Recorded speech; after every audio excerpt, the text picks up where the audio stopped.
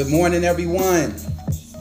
Welcome to the debut of the Ride Magnificent podcast. I'm your host, Rodney Walker, and the topics that we're going to be discussing today is some NBA playoffs.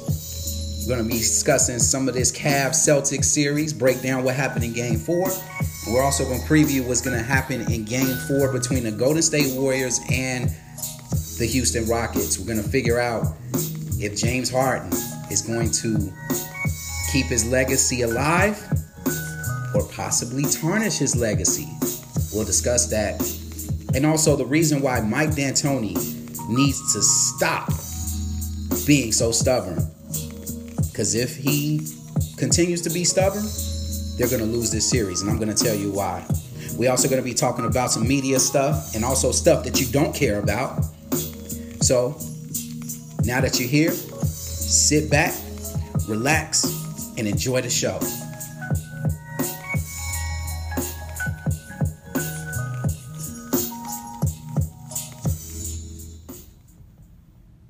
Kicks it out to Smart. Smart from outside. That won't go. Kevin Love the rebound. Throws it down to James. Catches in traffic and backs it home. Wow. That was an amazing play. That was the bread and butter that we just was listening to. Kevin Love with the football pass to wide receiver LeBron James as the Cleveland Cavaliers see themselves tying the series at 2 apiece, going back to Boston with an even series. Now, hopefully, this next game in Boston is going to be a lot more competitive than the rest of these finals. Well, conference finals, so to speak.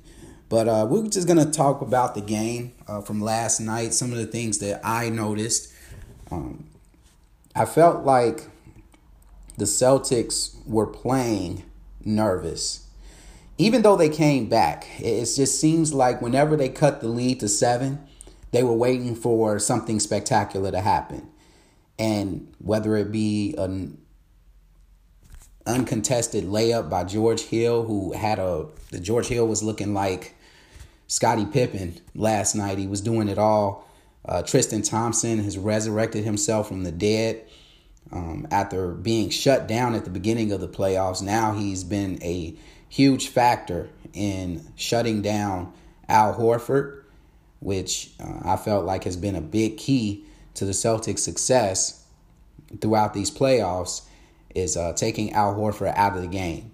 And that's what they're doing. They're leaving it up to Jason Tatum and Jaylen Brown to rely on contested jump shots, which is starting to look similar to the Toronto Raptors series, where they just limited DeMar DeRozan to outside jump shots. When he did drive, he was rushing it a little bit because he was pressing. He couldn't get himself going offensively.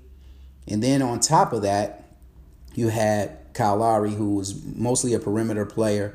Every now and then he'll go to the basket too, but you just didn't have that.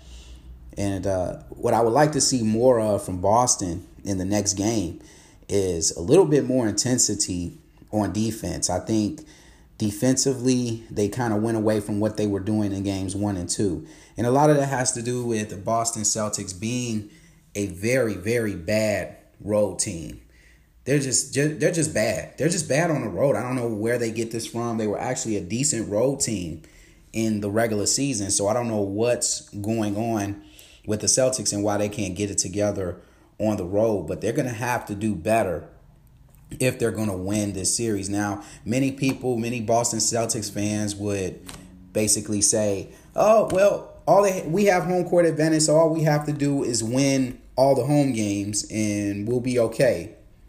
But let's not be fooled. This is LeBron James we're talking about. We're not talking about a Milwaukee Bucks team. We're not talking about the Philadelphia 76ers. We're talking about a LeBron James, future Hall of Famer, led Cavaliers team.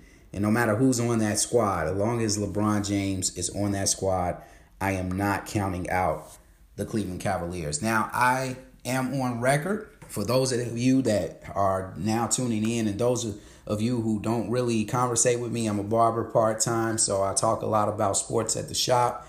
And I originally picked the Boston Celtics to win this series in 7 games.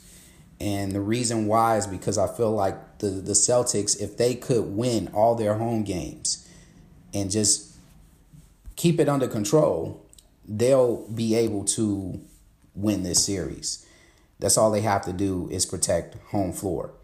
Now, that's easier said than done, but it's possible. It can happen. And so looking forward, I think the Boston Celtics, as we're going to recap the next game, I think the Boston Celtics are going to come out with a lot of fire, a lot of intensity. That crowd in Boston is electric. No matter what happens, you can't count out the Boston Celtics at home. They've come from behind, just like the Cleveland Cavaliers have gotten to this habit at home where they get big leads, and then the next thing you know, the road team comes back. They did that against Indiana. They kind of sort of did that against Toronto, but it's Toronto, so no one cares. And here we see it again in Game 4, where Boston was just kind of chipping away at the lead, but they just could never get it going. And it's basically not working.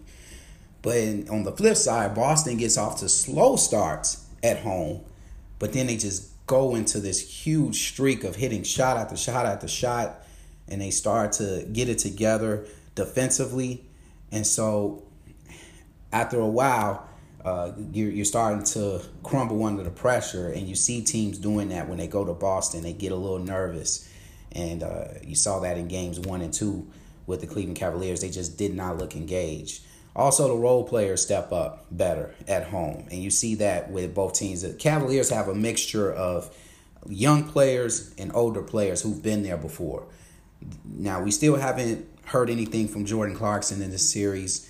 Larry Nance Jr. made an appearance here and there. He's had a couple of big plays last night.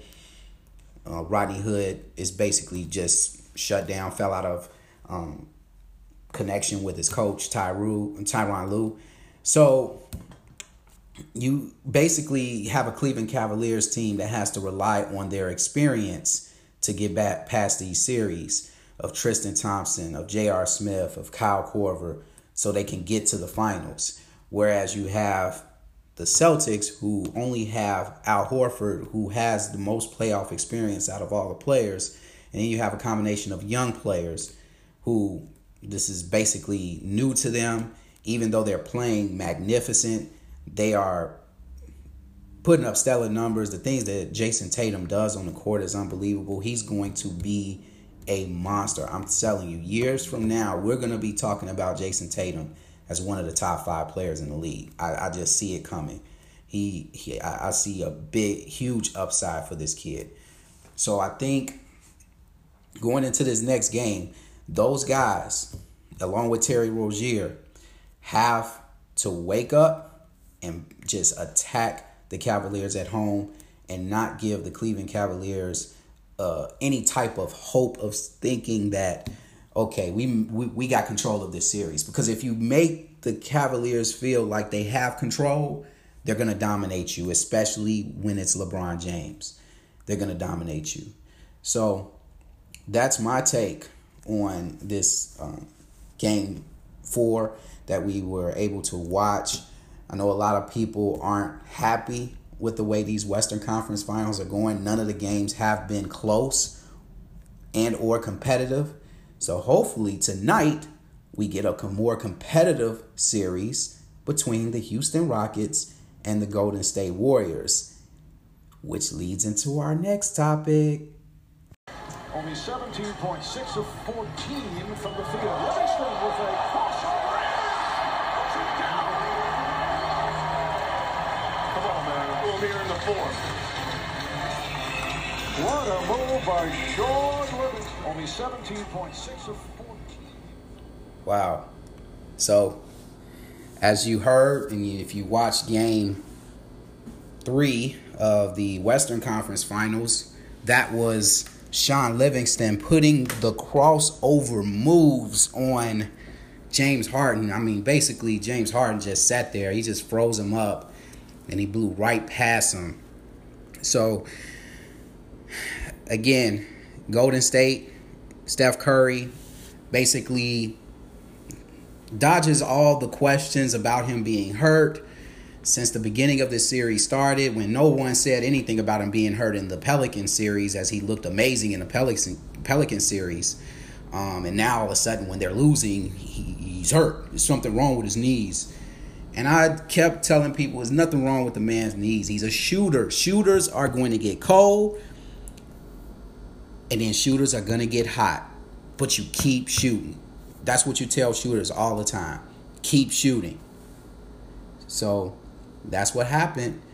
And honestly, I felt like Steph Curry is having an underrated series. He did have a bad series. He had a bad game 2. But in game 1, even though he didn't connect on 3, he was getting layups. He was going to the basket. He was making plays. He was cutting. He was doing a lot of the things very effectively. And then in game 3, he was getting open. A lot of the shots that he was missing were wide open shots because he was still cutting and moving and trying to get open. And they were attacking him on offense, Houston was. But eventually with layups and free throws, that helped shooters like Steph Curry to get into that rhythm. And once Steph hit those first 2 buckets in the third quarter, he started feeling it. And Houston made a big mistake by allowing him to do what Steph Curry does best. And that is cooking them up in the kitchen, Mr. Chef. So, Chef Curry showed up, and they won by 40. And I said this after the blowout in game 2. I said, last year, the Cavaliers had to score over 140-something points to beat the Warriors in that one game that they beat them in the finals. In game, 3 against the Pelicans had to score over 100-something points to beat the Warriors in that game. Here we have them scoring 120-something points, 120-plus points. And here they go. I'm telling people the same thing. If you have to play a perfect game for 4 games to beat the Warriors, you can't lag off on defense and you can't sag off on offense. Because if you sag off, then basically your swag's off.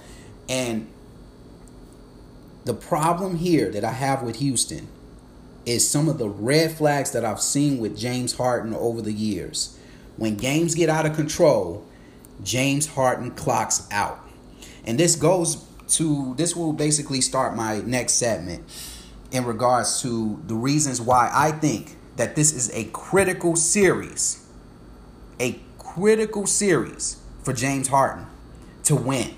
Because if he doesn't win this series, it's going to put another stain on his legacy. And I'm going to tell you the reason why. Number 1, 2012 NBA playoffs, his performance, I will rev off the numbers to you. 12 points per game, 4 rebounds, and 3 assists. This was way lower than his averages that he had in the first 3 rounds combined in 2012 to get to those finals. So he basically played MIA in the NBA finals in 2012. Now, granted, he was young. He was a 6-man coming off the bench. So we can give him a little bit of pass for that. But he blamed his teammates when they lost to the Thunder in 2013 after being traded to the Houston Rockets from the Thunder. He had a great season, got to the playoffs, and basically pointed at his teammates as to the reason why they couldn't beat the Thunder and not himself. The first round exit in 2014.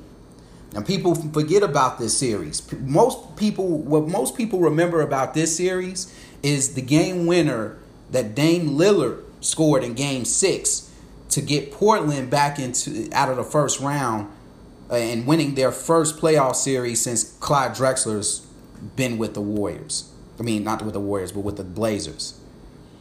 And I'm not going to point to that game because James Harden actually performed well. He had 36 points in that game. Now, he still didn't do enough to win because, unfortunately, Houston couldn't get the ball of the last, 0.1 second remaining that Dame Lillard shot that three. But I'm going to go back to games 1 and 2 of that series. Game 1, James Harden missed a clutch basket to force over to win the game in regulation. Then he missed 2 clutch baskets in overtime that would have won the game for Houston. And then in game 2 of that series, and I also want to remind you all, Houston had home court advantage here. So they were in Houston these first 2 games. And Dwight Howard balled out in game 2. And what happened to James Harden? He disappeared. He was MIA. He was mission in action. What happened? They go down in that series 2-0. Everybody knows that series for the beginning. Most people know the beginning of that series for LaMarcus Aldridge going off in those first 2 games. But it was really James Harden coming up short in those first 2 games of that playoff series. And who knows, if Houston win those 2 games, those first 2 home games against Portland, hey, we might be talking about Houston maybe getting further in the playoffs that year. But unfortunately, they didn't. And then, 2015, they went up against a great Warriors team in 2015 where the Warriors won their first title. 2016, he was non-existent in one of the 3. It was a 3-1 comeback, or I think that was 2016 or 17, one of those years where they played the Clippers, and the Clippers were up 3-1. And I think that was the 2015 season. That was when the Clippers were up 3-1, and they end up losing that series to the. Yeah, that's right. That was 2015 season, because a lot of people accused Golden State of not playing tough competition leading up to that. And Houston ended up beating the Clippers 4-3. But in Game 6, the Clippers were up. They were on the verge of winning that series. And with James Harden on the bench, the Clippers came back thanks to a bunch of threes that Josh Smith, shouts out to Josh Smith, by the way, hitting all those threes, getting them back into the game. So he really didn't show up in that. And then we have 2017, which he was notoriously known for basically only scoring 10 points against a Kawhi Leonard-less Spurs team that beat them by, 100. So James Harden, how many passes are we going to continue to give him? Because he's had good weapons around him. This is literally his best team he has ever had since being with the Thunder in OKC. Now, a lot of people are going to say, well, they're going up against Golden State, and Golden State has 4 superstars, which is true. But this team, all season long, has been slated, has been dubbed, has been dubbed the team to beat the Golden State Warriors. So I don't want to hear when they lose, they didn't have enough. If they had enough to finish in first place, if they had enough to breeze through the first 2 rounds, if they had enough to blow out the Golden State Warriors in Game 2, they have the ability to win this series.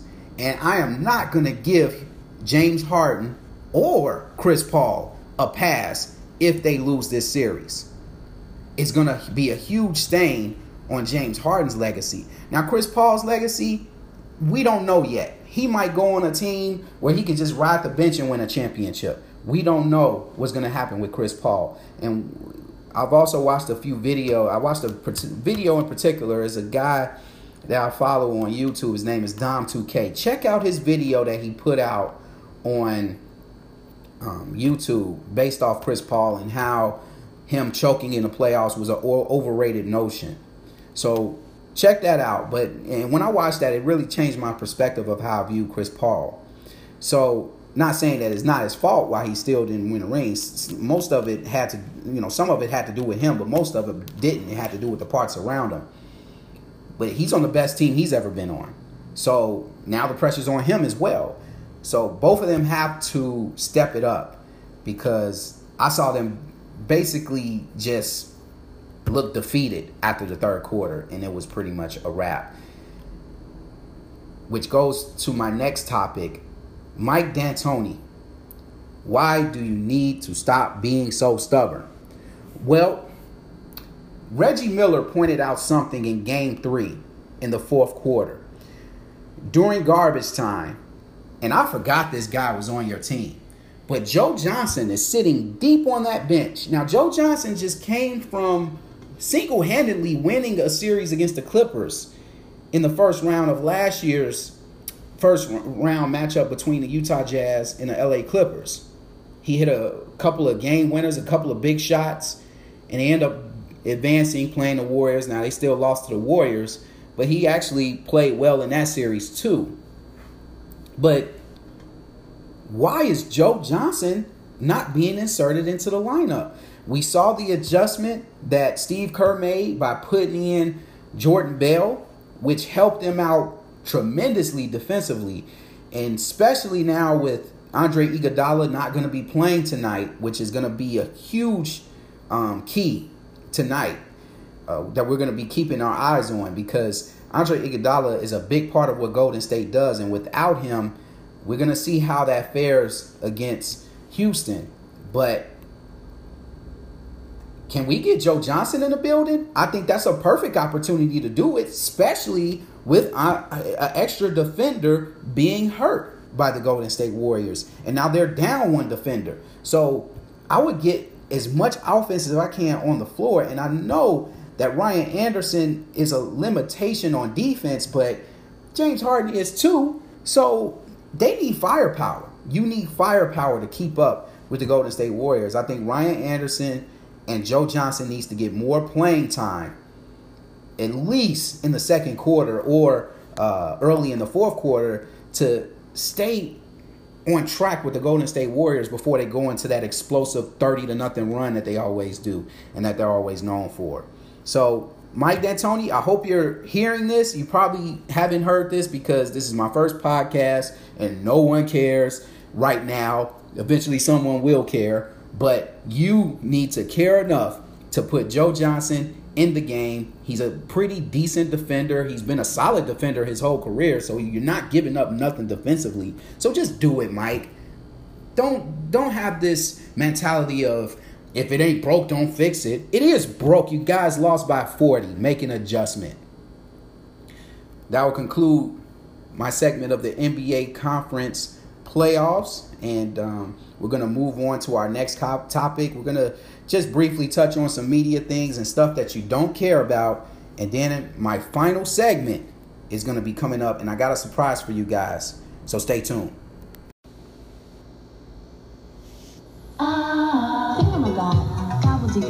What's its face? What you call it? Whatever it is, whatever it was. Chocolate. What you call it? How's it go? Wow's do. Chewy caramel. What you call it? Doogies. You know what I mean. Peanutty crispies. Chewy, chocolatey, crunchy. Too bad. Let's get 'em a ring. More than a mouthful. It's what you call it? What you call it? African-American unemployment has reached another all-time in history record low. In history.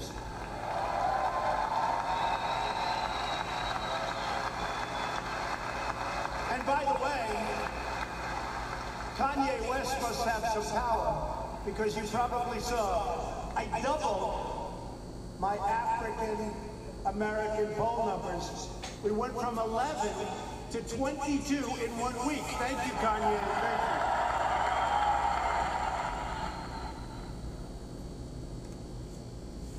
Pause. So, if you guys missed it over the weekend, we're going to talk about media and stuff that you don't care about. I don't care about Trump at all. I'm going to just put this out there on the record. I don't care about Trump or I don't even care about Kanye West. And I don't care about Amber Rose.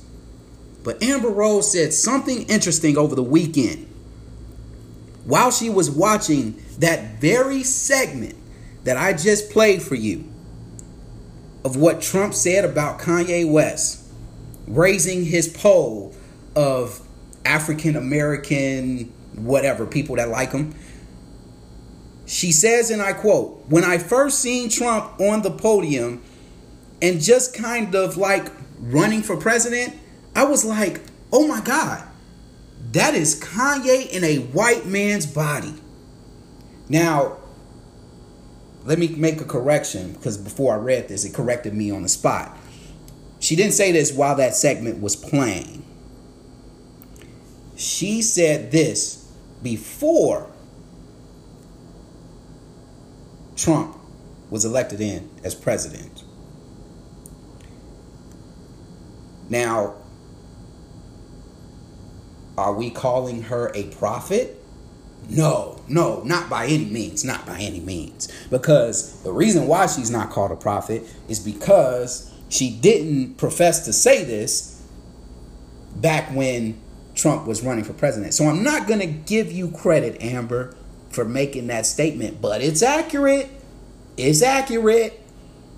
So, hey, after what happened on TMZ, you have a lot of people defending him. You have a lot of people that are, you have the whole entire black community outraged with them. My stand on the whole thing that he said, I'm going to continue to remain neutral.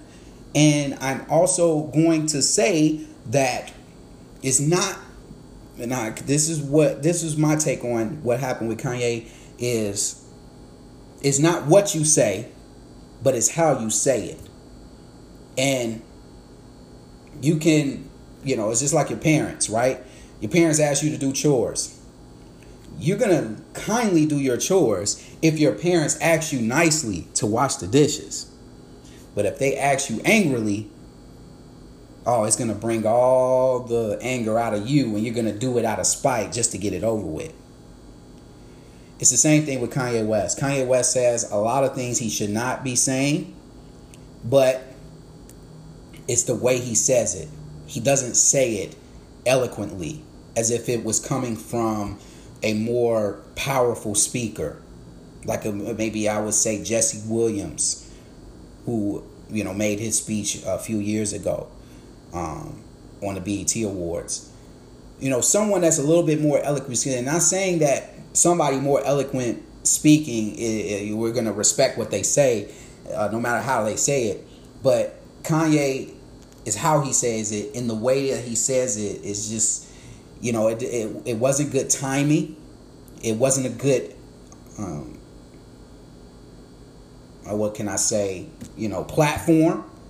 TMZ is the ultimate stage of making yourself look like a buffoon. We've seen it happen with Ray Rice. We've seen it happen with Solange. We've seen it happen so many times. Those are just a couple of examples. Now, one of those examples, it ruined their career for life. Another example, it almost put a damper on her career, but she rebounded well with a great album a couple of years ago. So, TMZ is a platform that it can make or break you. And you have to be careful when those TMZ cameras are in front of you, because it's going to be blown up, whatever you say. So, Kanye, be careful with some of the things that you say. Is really offensive. It offended me. I'm offended myself. But at the same time, I understand why he said it. But it shouldn't have been said on that platform and in that way. That was wrong. To more news that we don't care about, and that is the Billboard Music Awards. However, I have a lot of witness friends. I'm a Jehovah's Witness, so for those who don't know, Janet Jackson was raised as a Jehovah's Witness. During her speech at the Billboard Music Awards, and me and my wife were sitting there watching it, and she mentioned two words during her speech that caught my attention. She said public discourse. Now, the only people that says public discourse that would know where public discourse came from is Jehovah's Witnesses. We know a public discourse, for those who are not familiar with what a public discourse is and what it represents as Jehovah's Witnesses, is every Saturday or Sunday we have a public talk or public discourse where a brother is selected to give a 30-minute discourse based off Bible principles and seeing how we can apply them in our life. Then we have the Watchtower study, where it's audience participation. So she mentioned that public discourse, and she was giving all the honor to God. All the honor to God. And talking about how great God is. But I recall an interview that she had with Oprah in which she criticized Jehovah's Witnesses, and not criticize Jehovah's Witnesses, but criticize growing up as a Jehovah's Witness as being too strict on her. And so she never took it to heart, and she went on and did what she did. So I kind of found that interesting. That was, I didn't really, my wife was watching it. I wasn't really paying attention. I was watching Golden State in Houston while the Billboard Music Awards was on the other TV I was watching on my iPad. But, and I took a peek at her performance. She put on a decent performance. You could tell she kind of lip synced a lot of the things that she was singing. But, and I thought she was going to I thought they were going to kind of do more of a dedication, like other artists singing her songs to her. Then she comes out and sing. It was kind of, it wasn't I don't think Janet was represented that well at the Billboards. I thought they could have did a better job with that. The choreography was too over the top. And a lot of that has to do is because it's Janet. Janet has always been over the top with her choreography. But in this case, it was kind of a little bit too much. And I just felt like it was not that good. Then other stuff that we don't care about. Nicki Minaj's performance at the SNL on Saturday Night Live. I took a peek at one of the performances for Chun-Li, the song that she did. And people were talking about, was it cultural for her to do the whole Chun-Li dress up and everything. I say, you know what, guys, let's not make this a big deal. Let's not make Nicki Minaj a big deal. She's great at what she does. She's a great artist. Let her use her creative flows on a big stage such as Saturday Night Live, and let her do her thing. Why do we have to why do we have to live in a world where we have to question every little performance that someone does on SNL or anything, any other platform? We have to critique everything and unfairly critique and make it a racial thing. And it's like, just celebrate the fact that only thing she's doing is impersonating one of my favorite video games, one of my favorite characters in Chun-Li. And I mean, I just respect the chick that's in the Street Fighter, period. Sega Genesis. I could sit down and say, yo, if I see Nicki Minaj in person, I'm going to say, yo, Nicki, what's up? I got a Sega Genesis right here. You want to get down on some Street Fighter? She going to say, okay, sure, whatever, let's do it. Boom, we playing. She using Chun-Li, I'm using Ken and Ryu when I'm whooping her up. I respect that. I respect that. Boss move, Chun-Li. Boss move, Nicki Minaj, for doing that, putting on a good show on Saturday Night Live. I didn't care enough to watch Saturday Night Live. I just heard about it and watched it later. That's why I'm saying these are topics I don't care about, but I'm going to still talk about them because you might care about them, because I'm here for the fans. So that pretty much wraps up the I don't care segment of my show. And to conclude, I have a surprise for you. A couple of gems I'm going to drop. You heard it here first. And hey, I'm just saying, be back.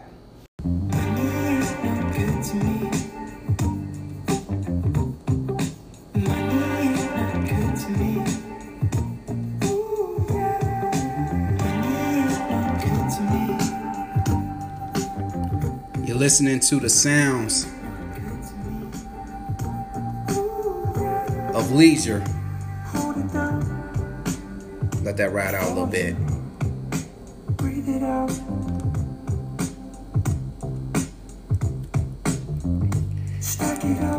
This is my pick of the week, my music selection of the week. Lose your touch. And that's Leisure. Name of the song is called Money. And this dude is fantastic. This is a fantastic artist. This is from his, it's basically a newly released single. He's also had a album self-titled called Leisure. So check him out whenever you get a chance. He's got some really, really good music. So check him out. You'll love it. And that's my music selection of the day. That's the surprise that I have for you. You know I always got to give you the grooves. And on top of that, this will be our concluding segment. And so we're going to start off our first segment of our conclusion with You Heard It Here First. And yes, you heard it here first. Here are my predictions, as this is going to be a once a week podcast type thing that I'm going to do. So some of my predictions are not going to happen. Some of my predictions will happen. But we'll find out. Next week, we'll kind of cover whether they came true, or if they didn't. But here, at least if they did, you heard it here first. So, you heard it here first. The Golden State Warriors will end this series in 5 games. I repeat, the Golden State Warriors are going to end this series in 5 games. You heard it here first. Also, you heard it here first. The Celtics will win Game 5. Not only will they win Game 5, but this series is going to go 7. And the Boston Celtics will get to the NBA Finals without Kyrie Irving or Jason Hayward. You heard it here first. Also, our next segment and our final segment will be called Hey, I'm Just Saying. So I'm going to wrap it up with this, ladies and gentlemen. And we're going to go back to what I started with James Harden.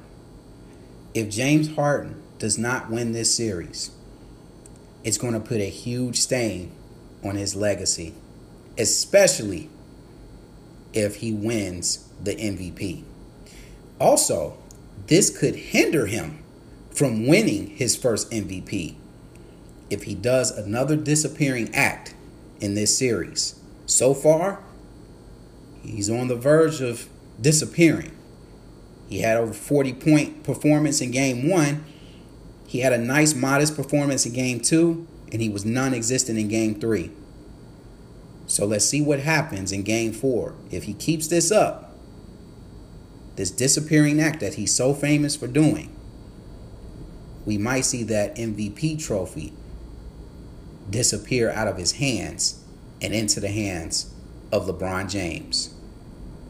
So again, James Harden, you better step it up, or your tarnish or your legacy is not going to be necessarily tarnished, because you got plenty of time left. But hey, if you don't get it together, man, you're going to end up out of this series and your legacy in question. Hey, I'm just saying. It was nice talking to all of you guys. Thanks for tuning in to my podcast. Please follow me on Snapchat, walk-rod on Snapchat. You can also follow me on Instagram. I'm actually going to promote my podcast on Instagram as well. And also, you also see me featured on other channels as well. Stayos. I'm sorry, Chris Wynn, if I got your episode, your podcast channel misspelled. Please forgive me. I do want to be on an episode eventually, but you also, if you don't see me on any of his episodes, but I'm gonna try. Chris, here I come. Also, check out my boy N Ray's channel with Jerome Fulson and a few others. I will be talking about they talk about topics as far as hip hop. It's called Vibes and Stuff. So check out my boy Ian as well. I'll make some appearances here and there on that channel as well. So we'll definitely be keeping in touch and seeing what's happening and getting the latest on some good conversations, good topics, good discussions. And again, I appreciate you guys tuning in, listening to my very first podcast. Snap fam, I appreciate your support. Insta fam, appreciate your support as well. With that said, this is Rod the Magnificent signing off. And again, even though nobody cares, I care about you. Peace out, y'all.